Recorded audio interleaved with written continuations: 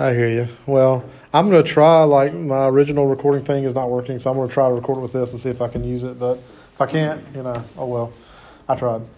All right, so we've been talking about work motivation, chapter 14, and like I said, we're crazy close to the end of the semester. And in my other class, there's only 15 chapters, so after this week, we just got one chapter.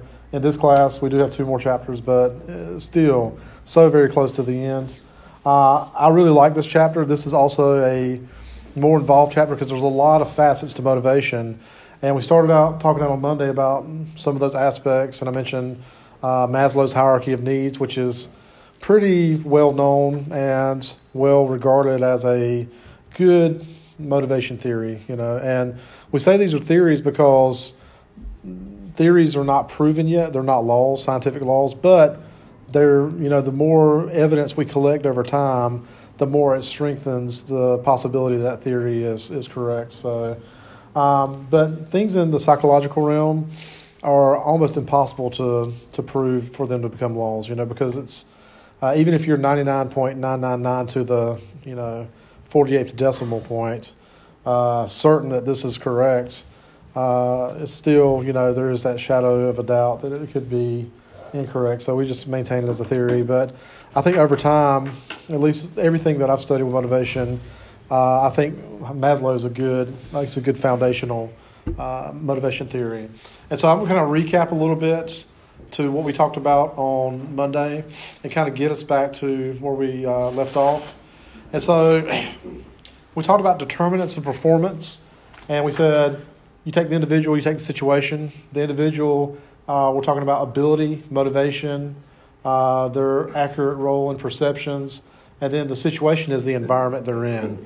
And so if you take 10 people and put them in a certain environment and ask them to perform, they're going to react differently, and they're going to have different outcomes, different levels of performance based on their ability, based on the type of environment you put them in, based on their own individual motivation. If you've got somebody that's highly capable, but they've lost their motivation, they've lost their drive, so to speak, that's really is going to hinder them from performing. I'm glad I mentioned that word drive. There's a great book on motivation. If you ever want to read just one book about motivation, it's called Drive by Daniel Pink. Really, really good. Daniel Pink is a guy who went to, I believe, Yale Law School. He only practiced law for like a year or two. He didn't like law after he went to Yale. And so he decided to become an author and motivational speaker. I know those guys don't like that term, motivational speaker, but that's basically what he does. But he went in and studied motivation very deeply, and he wrote a book called Drive, The Surprising Truth About What Motivates Us. And it's the reason I still talk about this book, and I read it probably, 10 to 15 years ago now.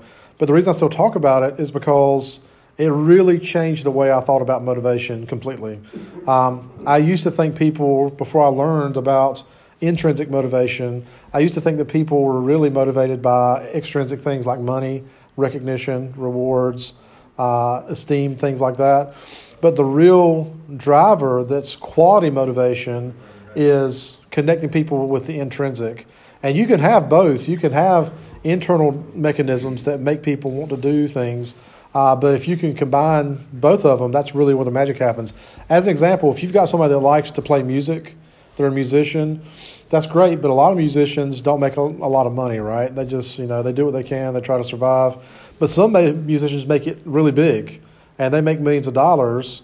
And so they're combining their love of music, their intrinsic desire to perform, with the extrinsic rewards of getting monetary compensation and recognition, and sometimes they'll win a Grammy, and so they get rewards and things like that. So, or awards. And so, motivation is a very interesting topic, and there's a lot of facets to it. We talked about ability, the capacity to which somebody can perform. We talked about perceptions. We talked about performance environments. And motivation is a force within or outside of the body that energizes, directs, and sustains human behavior. So we talked about direction and intensity. Direction is the path we take towards a goal, and intensity is how hard we drive towards that goal. So the example I listed on Monday was that everybody in the class is moving towards a degree of some type, whether it be a certificate, associate, bachelor's, whatever it may be. And some of you are half-time students that may be taking a class here or there, not very intense. Some people are taking overloads where they are taking 8 classes a semester, trying to get there as quickly as possible, very intense. And so there's a couple different types of motivation theories, content and process. And so we're going to just get a little bit deeper into that. And so we talked about needs, human condition that becomes energized when people feel deficient in some respect. So when we're hungry, for example, our need for food has been energized. We talked about how some of the early thoughts on motivation was that people are selfish, and there is this type of thinking actually doesn't just take place in psychology. There's this theory in economics called the invisible hand theory, and invisible hand theory says that if people pursue their own selfish interest, that it benefits society. Because you think about it, so why do people do work? Well, people work so they can earn money, exchange that money for goods and services. And those goods and services are things like food, shelter, clothing, and for the most part, that's there's some other things that we have. But generally speaking, when you get your paycheck, you meet your base needs, you pay your electric bill, you pay your house payment or rent or whatever, and then the money that's left, you're buying gas and food, and it may be a few other little things, but that's generally what you go towards. And so by us selfishly seeking those needs to make sure that they're met, we are benefiting society because we're going to work, we're being productive in order to earn that paycheck. And by us going to work, we're providing goods and services to others.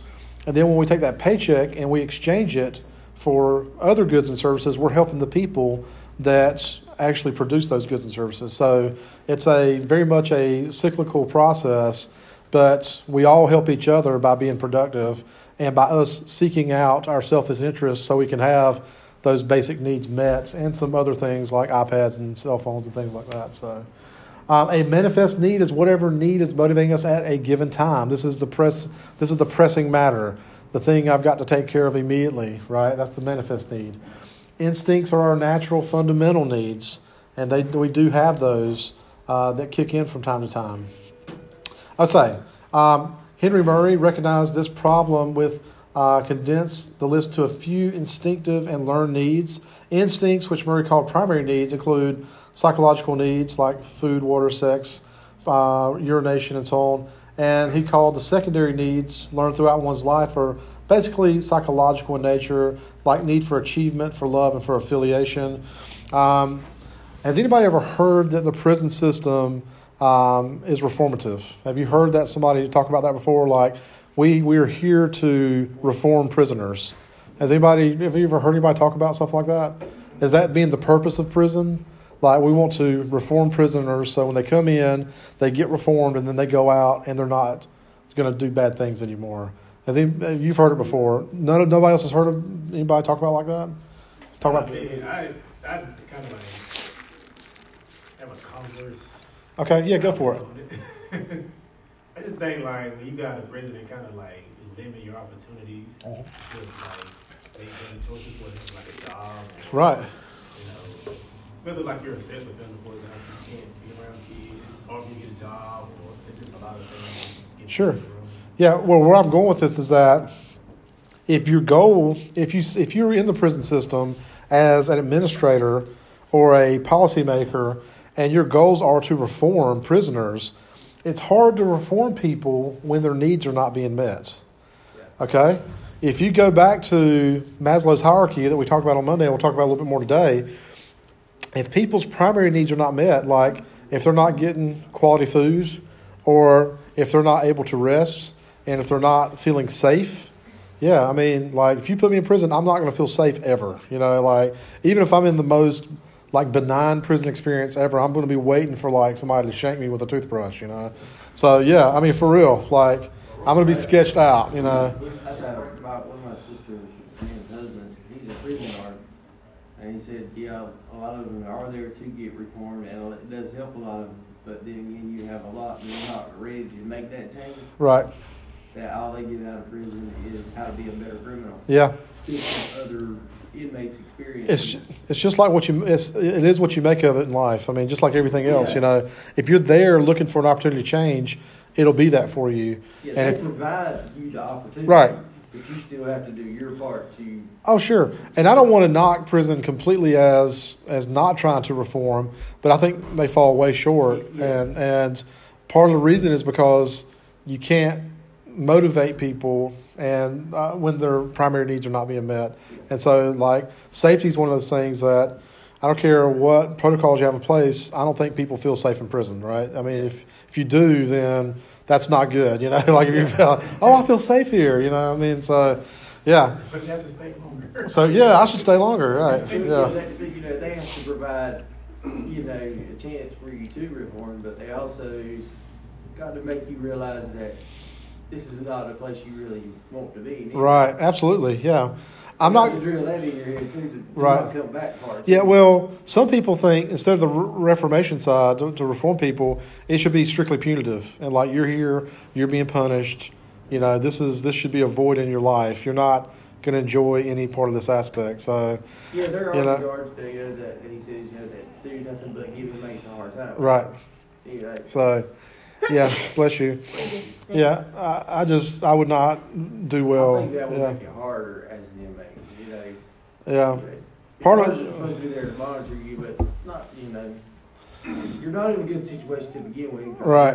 But they shouldn't be making it rougher than it really is. But then again, I kind of see the point where kind of got to drive it right. off. But. Absolutely. Some people have a bucket list like I want to go to Paris. Part of my bucket list, or part of my just life list, is don't get arrested, don't go to prison, right? Like, don't do anything like bad to go to prison. That's because this is, I would not. That's not for me, So I just my daughter, in fact, we were driving by a wreck like within the past 2 days or so, a lot of cops, and she says, "Man, cops give me anxiety." I don't know. She said, what? She's only like 11 years old. Said, I might have felt that way a little bit when I was younger, but now. The cops don't even, it's not even a thing. I mean, I respect police. They got a hard job to do. And I guess because I've gotten older, I've recognized the hard work that police officers have to put up and the tasks they have to do each day. But I told my daughter, if you're living your life right, if you're not breaking the law, if you're doing what you're supposed to do, you should have no worries with police officers because they're there to actually promote public safety and protect you. That's what their charge is. Yeah.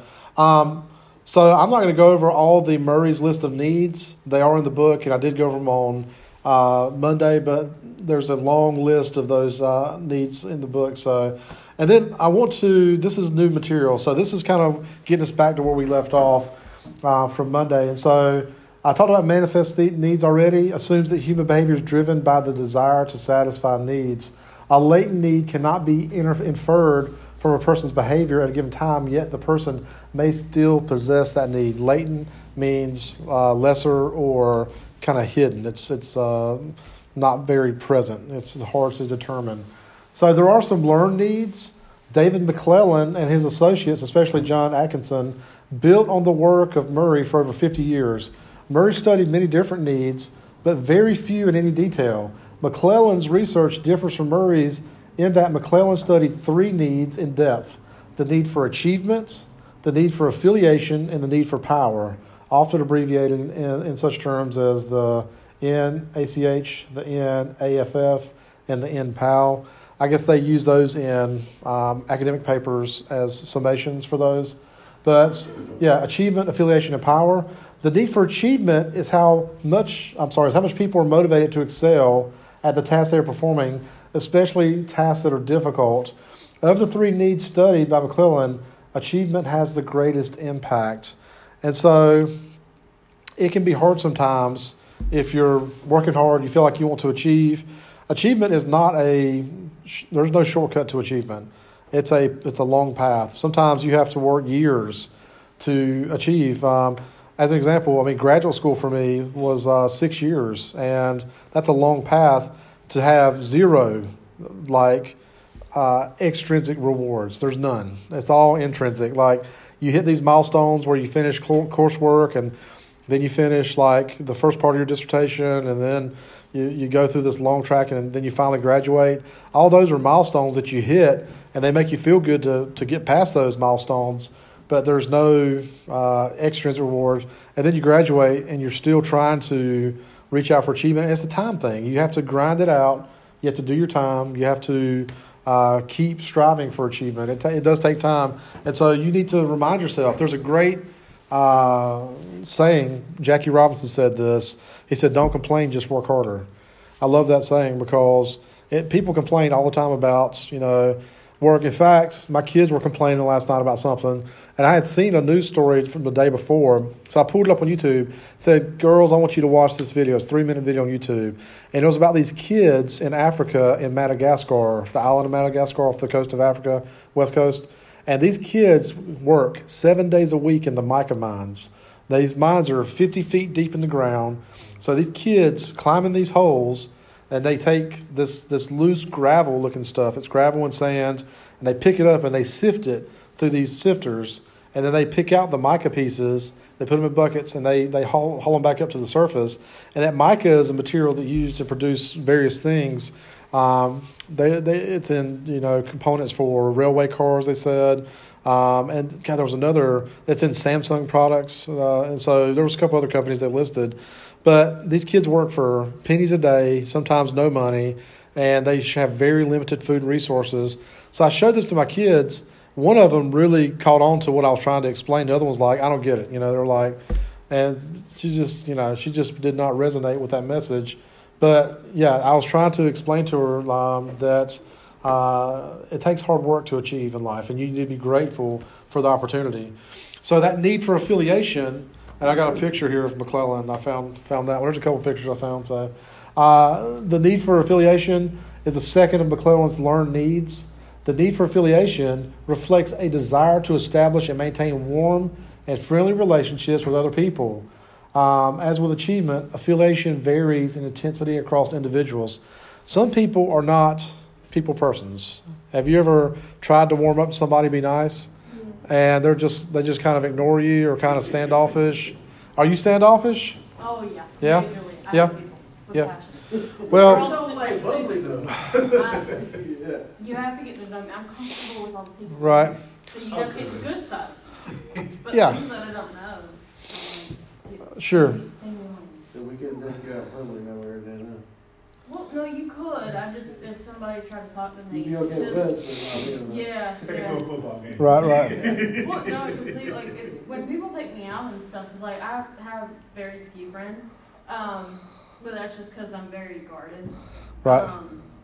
And so when we do go out, the rare occasions when I leave my house, when people come and talk to me or try and talk to us, I literally hide behind the person. So if you try to take me out somewhere, if somebody approaches us, I'm going to be hiding. When Right. I can't stand. I don't know. Right. Just, like, my dad has always grown up to tell me people are idiots. And so I've grown up with that, and so it's kind of infiltrated into my life. I understand. Yeah. So, yeah. Well, and that's okay. I mean, you don't have to be a socialite. I mean, I don't mind interacting with you guys and interacting here, but at home, I like to kind of chill and be in my own thing. And if I have to go do something social on my own time, I'm like, I'm not a social person, And so, part of the problem is I don't know many people that have the same interests as I do. I mean, when I get to as an example, my wife has some friends from high school that live about a mile from our house, and the guy is into golfing, horseback riding, shooting guns, and hunting, that kind of stuff, and sports. And I don't really like any of that stuff. We'll get together, he'll talk about football, and I'm like, I haven't watched one game this season, or shooting an animal and skinning it and cleaning it. And I'm like, I've never killed an animal like that. I shot a bird when I was a kid and I felt terrible, So, yeah. So I could kill an animal if I was going to eat it, but I'm just not there, So my wife is not a cook. I would have to kill the thing, drag it out, gut it, clean it, cook it and everything. And I'm just not there, So it doesn't vibe well with my vegetarian lifestyle that I'm hitting now. So, yeah. And so, yeah. So yeah, we just don't have the similar interests, and that's the true story for my brother-in-law, and I do have a lot of the same interests, but we just don't see each other that often, and so it's just, and my dad and I have probably the most similar interests, I would say, but it's weird, we have a weird we get together and we have a great time and talk. But my wife's always like, when you and your dad get together, it's like you two are the only people in the room, you know. It's because we just have this banter that goes back and forth. So I don't know. So yeah, but you don't have to be like a super social person, but it's good to have some close. I think most people would prefer a few really close friends that have a lot of not just acquaintances. I mean, am I wrong? Do you think, is that the way that most people prefer? So yeah, as long as you got somebody that you can hang out with. So the third of McClelland's learned needs is the need for power. Is the need to control things, especially other people. It reflects a motivation to influence and be responsible for other people. An employee who is often talkative, gives orders, and argues a lot is motivated by the need for power over others. Wow, it's so weird reading that and thinking about my kids because my oldest child has to exert her opinion. Does your oldest kid do this? Has to interject their opinion on anything? Well, most of my youngest one, because I don't know why, he can't even talk, but he tries to assert himself as Sure. what he wants, you know. Yeah. Perpetuity. Right. I don't know why siblings have this power struggle, and I don't understand it. I try to like tell them, it's like, there's no need for any of this mess, but you know. All right. So we're back to Maslow's hierarchy of needs. So any discussion of needs that motivate performance would be incomplete without considering Abraham Maslow. Thousands of managers in the 1960s were exposed to Maslow's theory through the popular writings of Douglas McGregor. Today, many of them still talk about employee motivation in terms of Maslow's theory. And it's not a complete picture, but it's a good framework to work from. Maslow was a psychologist who, based on his early research with primates, observations of patients, and discussions with employees and organizations, theorized that human needs are arranged hierarchically. That's a hierarchy, but hierarchically. Yeah, that's it. That's kind of a tongue twister. That is, before one type of need can be manifest over our need for social interaction, this is called prepotency. We will always satisfy the need for water before we satisfy our social needs. Water needs have prepotency over social needs. Maslow's theory differs from others that precede it because of this hierarchical prepotency concept. Wow, I got it there at the end. So prepotency is basically I can't go up the ladder or up the hierarchy to higher level needs unless the lower levels are met first. That's the concept of prepotency. And so this is a good, like I said, framework to work from. And as managers and as leaders in the future, you may think, I'm just taking this class because it's here to take and I have no aspirations to be a manager or leader. But you don't have to have a formal title of a manager or whatever title you may have in the future to still exude leadership and still understand human motivation. This is a valuable asset to you guys regardless of what type of career path you go into. Because if we can understand how people think and what motivates them and what drives them, you'll recognize yourself in everyone. You'll say that this is a human being. They have the same desires that I have for the most part. You know, there's a lot of crossover. You can find common ground with anybody on the planet. We all breathe air. Guess what? We have something in common, you know. So this is a great way to try to understand the way humans kind of think about things and understand their motivation. So this is the actual pyramid that we put on the board on Monday. You can see that safety and security. And this is a little different than the one I drew. The physiological, I guess safety and security are physiological, making sure that your basic needs are met, the food, shelter, clothing, safety. And then the survival, psychological aspects are next. Social, connectiveness to everybody. The ego and esteem, am I recognized and well regarded in my community? Do people respect me? Do people offer me validation? Do I receive some type of rewards and recognition for my efforts? Those are all esteem needs. And then self-actualization. Self-actualization is that thing we mentioned on Monday where it's the combination of all the other levels in alignment. Everything is, for that moment in time, perfect. There's no problems. Everything is the way it should be. And I feel very fulfilled. I feel a Zen moment. You know, like, I guess a good analogy would be that walking outside on like early fall when it's It's not hot anymore. It's like 73 degrees outside. It's sunny, but it's cool and crisp. You know what I'm saying? And you're not hungry. I mean, you're totally satisfied. You feel rested. Everything's right with you. You're not stressed out about nothing. You feel just good. It's a good moment, good day, sunny. You know, that's the analogy of what actualization is. Just this great moment in time, you know. Has anybody had a moment of actualization where things were just feeling amazing? Yes. Another example is like you just achieved something amazing. Like you've just gone through and grinding it out. Like a good actualization moment is walking across the stage at graduation. If you don't feel actualized at that moment, something's wrong. You know, like you should feel this just awesome Zen moment. It's like, wow, here I am. I've arrived. I've made it. So what example do you have, if any? You said you've had that moment. I don't know if you've got something. I would say graduation. Graduation's one of those That was moments? a very emotional time for me. I could not stop crying. What are you crying about? I don't know, just because of the fact that I actually graduated. Yeah. I know it was times like, you know, where I was just like, I don't want to do this, that, and third. Found myself Right. lost at one point in time. But, you know, I toughened it up and I graduated. Then seeing like my family, seeing my mom cry. Yeah. I'm very emotional with it. Sure. Stuff Yeah. like that. Right. So seeing my mama cry and stuff, then it just made me cry. My Oh, eyelashes popped from my yeah, I understand. Yeah. And then you could cry about the eyelash thing, right? So yeah. I got you. Yeah. But you felt in that moment kind of complete, right? Like this is Like it was just this is like a perfect moment, right? Yeah. Yeah.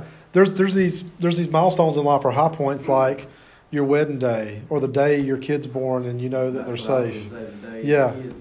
Day your kid's born and you got the baby and the baby's safe, everything's okay. That's a pretty surreal moment. You're just everything else in the universe shuts down except for that time and place. This is pretty awesome, man. I mean, yeah, very actualization like hits you. And then you lose that after just a few minutes because you realize how exhausted you are. Even I didn't go through the labor and delivery, but I'm standing there the whole time and like just emotionally exhausted, you know, just like, oh my God. I was so tired after the first kid was born. They brought in a cot and I'm laying there snoring in the room with my wife, and she is so tired and exhausted too. She wakes me up crying and said, Ryan, you're snoring, please stop. I'm like, oh God, because I snore if I'm really exhausted like that, you know, so I'll just pass out. And so, yeah, she was not actualized at that moment. So, yeah. All right, so this is obviously a picture of Maslow. So questions about anything we've talked about so far? Maslow. What is it called whenever women, I guess like afterwards they have the baby? Postpartum depression. Yeah. Yeah. It's a real thing. Yeah. I think my Yeah. mom had that Yeah. before. And she would just wake up and just start crying. I'm like, what is wrong with you? Yeah, it's a real You're going thing. to school. Right. It's basically not to go into the full like details of the anatomy and physiology of it, but basically your hormones are different in your body when you're carrying a fetus, and then after you deliver the baby, your hormones take a shift, and that dramatic shift wrecks your whole equilibrium, and so you do go through some Have you crazy ever hormone. experienced that with your wife? I think so. Yeah, I mean, but it wasn't so like. I don't think it was as bad as some other women that I've heard about it being, but I think it's very, very much situational, and just like motivation is individualized, those types of experiences are also individualized. It helps if you've got somebody that's very supportive, but yeah, if you're having to go through it and do it either alone or with not a lot of support, it exacerbates the issue, and so you end up just having a lot of stress and anxiety and crying and that kind of stuff. So. But if you've got a supportive family that will take the baby and give you time to rest and recover too, yeah, that helps a lot. So, yeah, I don't remember my wife going through a lot of that, you know, really severely. So, yeah, but a little bit is normal. So, your wife had some issues, yeah. It was worse than the actual pregnancy. Actually, like Really? My first two, they were like, it was cool, kind of sort of. But this last one, I don't know what happened. It was just like I don't know. She went Yeah. through a little situation. The postpartum depression was just. Yeah, was it multiple months, like months and months and It months? was like maybe 2 months. Yeah, I don't know why it was. Yeah. But another factor could be the place and time. Remember, like, we talked about context. And so, like, this was her third child. Yeah. And so, like, you know, she's a little different person than from the first child, you know. So, like, I mean, you know, like, really, like, she could just be reflecting on her place and time and where she's at in her life and all that kind of stuff. And, I mean, like, our third kid was a challenge because, well, he was a big baby. He was like 9 pounds when he was born.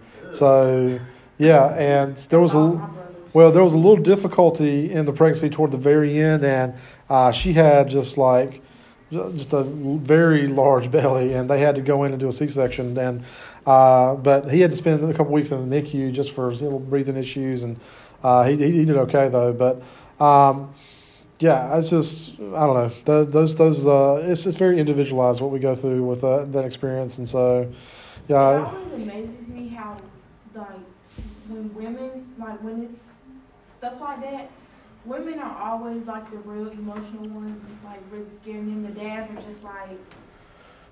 It's a case by case because I'm a very emotional person. So I mean, yeah. So I mean, like my dad, I've never seen my dad cry. Well, it's weird because, you know, my dad's not a crier, but I can cry, you know, and I will cry, but I don't cry like all the time. But if I see something emotional, like, you know, a movie can get to me, you know, like when Jenny died in Forrest Gump. Oh my God, Jenny, I love you, you know. So, you know, that kind of stuff, you know, like a movie can hit me, you know. My dad's not a very emotional person. And one thing that I realized, there's this thing called emotional intelligence. Have you heard that term before? Yes. And not everybody has the same level of emotional intelligence or understands emotions the way you do. And as an example, I like a variety of different, like, music, and I like a variety of different books and movies. And I'll watch a movie that has a very strong emotional impact with me. Maybe not makes me cry sad, but just it hits me in a very emotional way. And I'll try to show this movie to a friend or family member and say, "Oh my God, you got to watch this movie. It's so good." And they'll watch it and they're like, "Oh, you know, it's just okay, whatever, you know." And I'm like, "Are you nuts? It was so good. What are you talking about?" They just don't get it the same way I get it. They don't connect with it the way I do, right? One example, any Pink Floyd fans in the room? You like Pink Floyd? You like Pink Floyd? You like Pink Floyd? Yeah. So, Like the show or the band. yeah. I like Pink Floyd. I've loved them for a long time now. But the music of Pink Floyd doesn't connect with my wife at all. She hates it. She's like, "Oh my God." And I'm like, you know, you don't get it. You don't understand the message of the album, what they're trying to say. I mean, like, if you listen to the Wall album, for example, it's very autobiographical, and it's a history. Well, it's that, but it's very emotional. It's about human suffering. It's about people suffering through love and trials and tribulations, and it's a very emotional album. And just to give you insight into this, at the very end of the album, the main character has basically walled himself out against the world. He's blocked himself off from being emotional with anybody, and they're saying, tear down the wall. You know, don't let yourself be blocked away forever. And the wall is torn down at the end of the album, and they allow themselves to love again and to be exposed to others. And so it's very profound, very poetic, but most people don't, you know, connect with that album the same way I do, you know. So That's kind of like in like, have you seen Vampire Diaries or the originals? I've not seen it, but my family, my wife and daughters like it. So with the vampires, they have this special, like, power where they can turn off their like their emotions and stuff. yeah. So, like, when traumatic things happen, their humanity switch. So when tragic things happen, like, they don't have no kind of affection. Right. It's like, Well, it's what it is. I think, I mean, like I said, emotional intelligence is a thing, and some people have various degrees of it, and some people are more emotional than others. But there's a reason why we have emotions, and I think it's an important, powerful part of the human existence, because emotions connect us to experiences. And so, like, if I go, there's a thing that just popped in my head. I was watching on social media recently, and somebody went to Switzerland, and they walked outside their hotel room or their loft or whatever they were staying, and it was just this beautiful scene of all these mountains and rolling hills of lush green. And I said, man, I mean, I would love to be there. And it would have an emotional impact on me. I would feel so like in awe of this beautiful place. And so, yeah, I think emotions connect us to life, and it gives us a more rich experience in life. So, but like you said, Dad doesn't cry. I mean, that's not everybody goes through the same thing. So, let me jump into the last person for today to talk about, which is Clayton Alderfer. Clayton Alderfer observed that very few attempts have been made to test Maslow's full theory. Further, the evidence accumulated provided only partial support. So I mentioned that Maslow is only a piece of the puzzle. During the process of refining and extending Maslow's theory, Alderfer provided another need-based theory and somewhat more useful perspective on motivation. Alderfer's ERG theory compresses Maslow's 5 needs categories into 3: existence, relatedness, and growth. In addition, ERG theory details the dynamics of an individual's movement between the need categories in a somewhat more detailed fashion than typically characterized interpretation of Maslow's work. So these ERG, or existence, relatedness, and growth. Existence are things dealing with psychological and material safety needs, which is very similar to what Maslow had put forth, and that gives a lot of strength to Maslow's original theory that Alderfer also kind of agrees with that. Relatedness are these social, esteem, and interpersonal safety needs. So social connectedness, also what Maslow put forth. And then growth needs, internal self-esteem needs, and self-actualization needs. So it's really not that different from the hierarchy, just a little different slant on it. I'm not knocking Alderfer. I'm sure he's done a lot of work in this field, but really, he just rewrote the record, right? The concept that he's putting forth is very similar, and this is offered. But these existence opportunities are like heat, lighting, base salary, insurance, retirement, air conditioning, restrooms, cafeteria, job security, health programs, clean air, drinking water, safe conditions, no layoffs, and time off. These are existential opportunities that exist in the workplace. We want to make sure that we have these things so people feel secure in their existence at work. Related opportunities are friendships that are formed, interpersonal security, athletic teams, social recognition, quality supervision, work teams, social events, and merit pay. And then these growth opportunities are challenging jobs, creativity, organizational advancement, responsibility, autonomy, interesting work, achievement, and participation. So this is a really value added for the ERG theory, because this takes Maslow's work and actually qualifies these opportunities as to what you could do in the workplace to help people feel this existence, relatedness, and growth needs that they need to meet, they seek out to meet. And so really good information on that aspect.